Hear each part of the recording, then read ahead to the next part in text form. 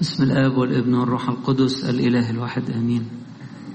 النهاردة الأحد الرابع من شهر مصر، وأحيانا بيكون هو الأحد الأخير في السنة أحيانا، وأحيانا يكون في حد في الشهر الصغير زي السنة دي هيجي الحد الجاي جوه الشهر الصغير اللي هو الناسي. لكن القراءات بتاعت الاتنين تقريبا قريبة من بعضها، وكلها بتكلمنا عن نهاية العالم واقتراب يوم الدينونة. الحديث اللي ذكر النهاردة في إنجيل مرقس 13 حديث خاص كان من السيد المسيح ل4 من تلاميذه المقربين اللي خدوه كده لوحدهم وبدأوا يسألوه أسئلة مهمة شغلاهم، وحبوا يعرفوا أسرار عن المجيء الثاني. كان السيد المسيح قبلها في الهيكل، الكلام ده كان يوم 3 البصخة، وكان في الهيكل وبيوروا له الحجارة الجميلة الحسنة والحاجات المتزوقة بالذهب. الهيكل كان فخم جدا، أخذ 46 سنة في بنائه، وكانوا بيوضبوا فيه لحد أيام السيد المسيح ما كان عايش، كانوا لسه بيعملوا الفينيشنج يعني فيه، كان حاجة فخمة جدا. فبيوروا له قال لهم لا يترك حجر على حجر إلا وينقض، كل ده يتهد ولا حجر هيفضل فوق اللي تحتيه. فكانت مفاجأة كبيرة ليهم. فلما وهم مروحين، هم كانوا بيبيتوا في بيت عنيا، يروحوا أورشليم ويرجعوا يبيتوا في بيت عنيا 2 مايلز 2 ميل من جنوب شرق أورشليم. ففي السكة في جبل الزيتون، فحودوا كده وقعدوا شوية على جبل الزيتون. يمكن الباقيين راحوا يجهزوا الأكل، يجهزوا أي حاجة، ودول قعدوا معاه في خلوة كده على جبل الزيتون وقالوا له أنت قلت لنا إن مفيش حجر هيقعد فوق حجر، قل لنا متى يكون هذا وما هي علامة مجيئك. دي بداية الإنجيل، أنا بحكي لكم الحتة اللي قبلها بس. طيب حاضر. بص يا عادل، اقعد ورا سنة صغيرة، الميكروفون هتلاقي أقوى عليك. طيب.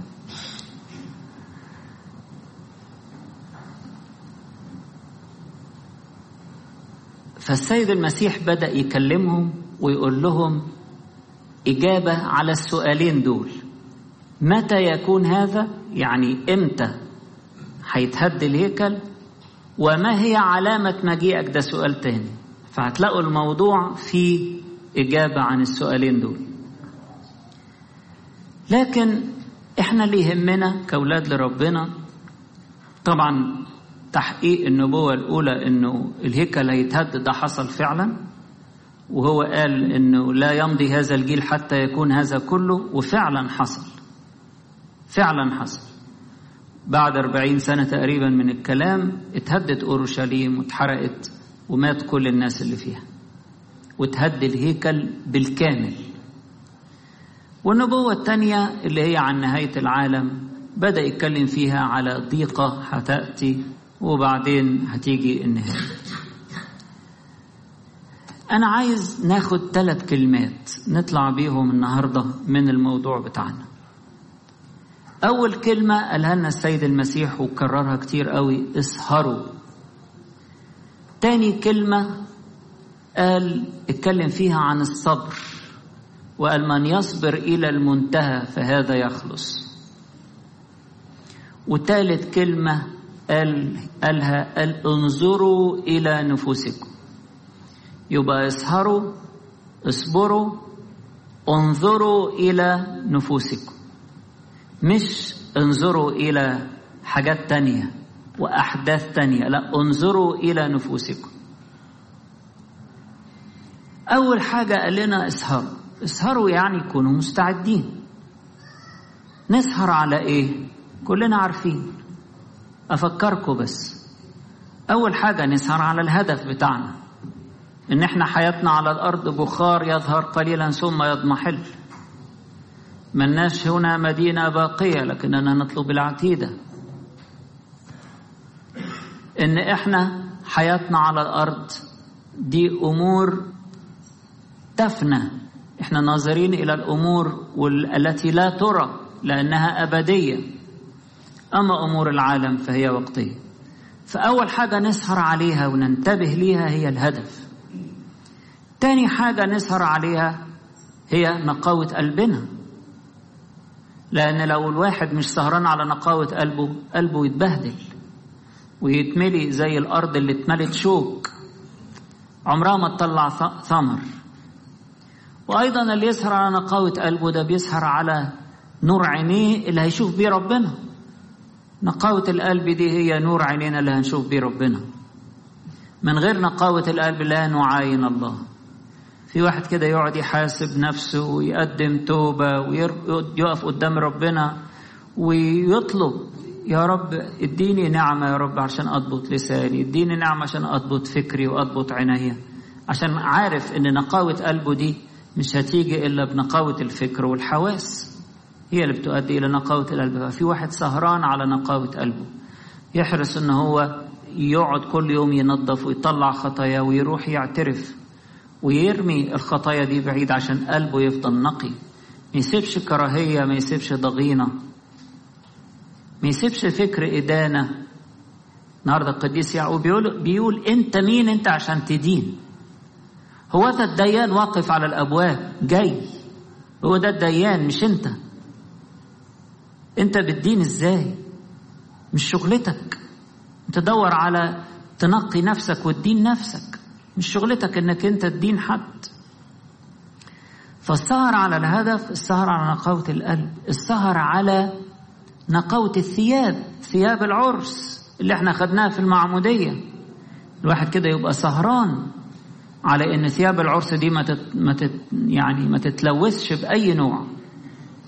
ايضا السهر على المتجرة بالوزنات.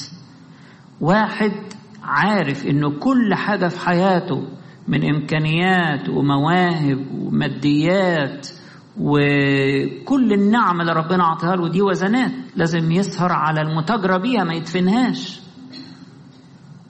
يسهر على المتجرة بالوزنات زي ما بيقول كده في إنجيل متى وإنجيل لوقا اصحاح 12 في الإنجيلين، يقول من هو الوكيل الأمين الحكيم الذي يقيم سيده على عبيده ليعطيهم طعامهم في حينه. طوبى لذلك العبد الذي إذا جاء سيده يجده يفعل هكذا. ده شغله الشاغل، إن هو بيتاجر بوزناته، عنده مسؤولية بيشتغل فيها، أب، أم، أصدقائي، جيراني، محيط اللي حواليا، بعمل دوري معاهم. يقيم سيده على عبيده ليعطيهم طعامهم في حينه. ممكن الطعام ده يكون غذاء روحي لأولادي، وممكن الطعام ده يكون كلمة تشجيع لشخص ربنا حطه في سكتي، أو كلمة صنع سلام، أو كلمة من كلام الحياة الأبدية بنقلها لإخواتي علشان يحيوا بيها وتشتغل جواهم. فواحد سهران على المتجرة بالوزنات.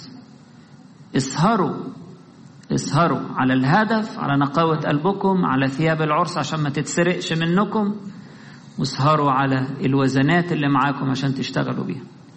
تاني كلمة مهمة في وسط الحديث الجميل ده كله، الصبر. من يصبر إلى المنتهى فهذا يخلص. محتاجين نتمرن على الصبر. دايما الإنسان اللي ما عندوش صبر صعب إنه يجد ثمرا في حياته، صعب إنه يلاقي ثمر. كلنا فاكرين في مثل الزارع بيقول الذي زرع على الأرض الجيدة هم الذين يحفظون الكلمة في قلب جيد صالح ويثمرون بالإيه؟ بالصبر. مش هتطلع الثمرة في يوم وليلة، عايزة واحد يتعهدها وينقي حواليها، يحط لها أسمدة ويرويها عشان تطلع. ولازم عنصر الوقت، لازم محتاجين الصبر. الصبر ده مهم جدا. قديس أبو مقار له كده يعني زي أنشودة جميلة، يقول طول الأناه والصبر، والصبر هو الغلبة، والغلبة هي الحياة، والحياة هي الملكوت، والملكوت هو ربنا يسوع المسيح. البئر عميقة لكن ماءها طيب عذب، البرج حصين ولكنه مملوء بكنوز جليلة، وهكذا. وقال إن الطريق المؤدي إلى الملكوت فيه صعوبات لكنه يرفعنا للمجد. محتاجين نصبر علشان ناخد، محتاجين يكون عندنا طول أناة. لو الإنسان بيقعد كل يوم مع كلمة ربنا شوية يقرأ ويهضم ويفكر ويديها فرصة تشتغل فيه ويصلي، كل يوم بيبني، كل يوم بيبني. اوعى تستهون بالربع ساعة حتى دي، تقولش دي حاجة يعني ما تفرقش، ما الشيطان هيقول لك ما تفرقش فسيبها. لا، تفرق، وإهمالها يفرق. بس بتبني كل يوم بتبني، لأنها بتشتغل في القلب. النهاردة في آية لطيفة في البولس، معلمنا بولس الرسول بيقول لهم الكلمة اللي احنا بشرناكم بيها دي كما هي بالحقيقة ككلمة الله التي تعمل أيضا فيكم. يعني الكلمة مش مجرد فكرة اتركنت في الدماغ، لا، الفكرة دي دخلت جوه القلب وبتشتغل في القلب، بتغير في القلب. كلمة ربنا دي ما نستهونش بيها. بفرح قوي لما الاقي حد راجل او ست في المطبخ ولا في العربية ولا في اي مكان حاطط مشغل وعظة كده وبيسمع كلمة ربنا. يا سلام، كلمة ربنا حية وفعالة بتشتغل في القلب. بيقول ككلمة الله التي تعمل أيضا فيكم أنتم المؤمنين. كلمة ربنا بتشتغل، اديها فرصة تشتغل. ابني كل يوم. واحنا صغيرين واحنا بنحفظ ألحان، المواظبة على درس الألحان ده خلانا حفظنا كل حاجة. يعني حفظنا حاجات كتير خالص. كل يوم بنحفظ حتة قد كده صغيرة، حتة صغيرة بسيطة. لكن لما أواظب مرة واتنين في الأسبوع ألاقي نفسي على بعد مدة خلصت لحن كبير جدا. كل يوم بنبني. لما كل يوم أقرأ حتة وأطلع آية وأحفظها، ده لو حفظنا آية كل يومين هنلاقي نفسنا حافظين قرب 200 آية في السنة. ياه، 200. ساعات أقعد مع حد أسأله قول لي آية عن الاعتراف، قول لي آية عن المعمودية، قول لي آية عن الصبر، قول لي آيتين عن سر التناول. مش فاكر. ايه ده؟ ينفع كده؟ محتاجين نصبر، نعمل عمل كويس، ان احنا نتغذى بكلمة ربنا ونصبر عليها، نعمل عمل محبة ونصبر. الثمر مش هيجي في نفس الوقت، الثمر بياخد وقت شوية. الله ينايح روحه البابا شنودة كان عنده النظرة دي. كان يقول معلش أنا أحط البذرة دلوقتي، مش لازم يطلع الثمر في ساعتها، بياخد وقت، ما يجراش حاجة. كنايس كتيرة في المهجر دي اتزرعت كده بذرة صغيرة، شوفوا النهاردة بقت قد إيه، وبقت كبرت قد إيه، وبقت زي شجرة عظيمة تتآوى طيور السماء في أغصانها. دي كانت بذرة صغيرة.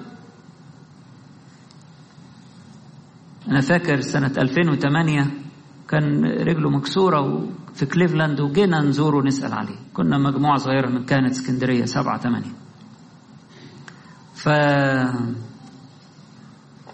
عشان نفرحه كنا جايبين معانا عقد أرض اشتريناها، أرض كبيرة الحقيقة، اشتريناها في العجمي. وقتها العجمي دي كانت طبعا زمان كانت مصيف، وبعدين بقت منطقة مليانة ومزدحمة بالسكان.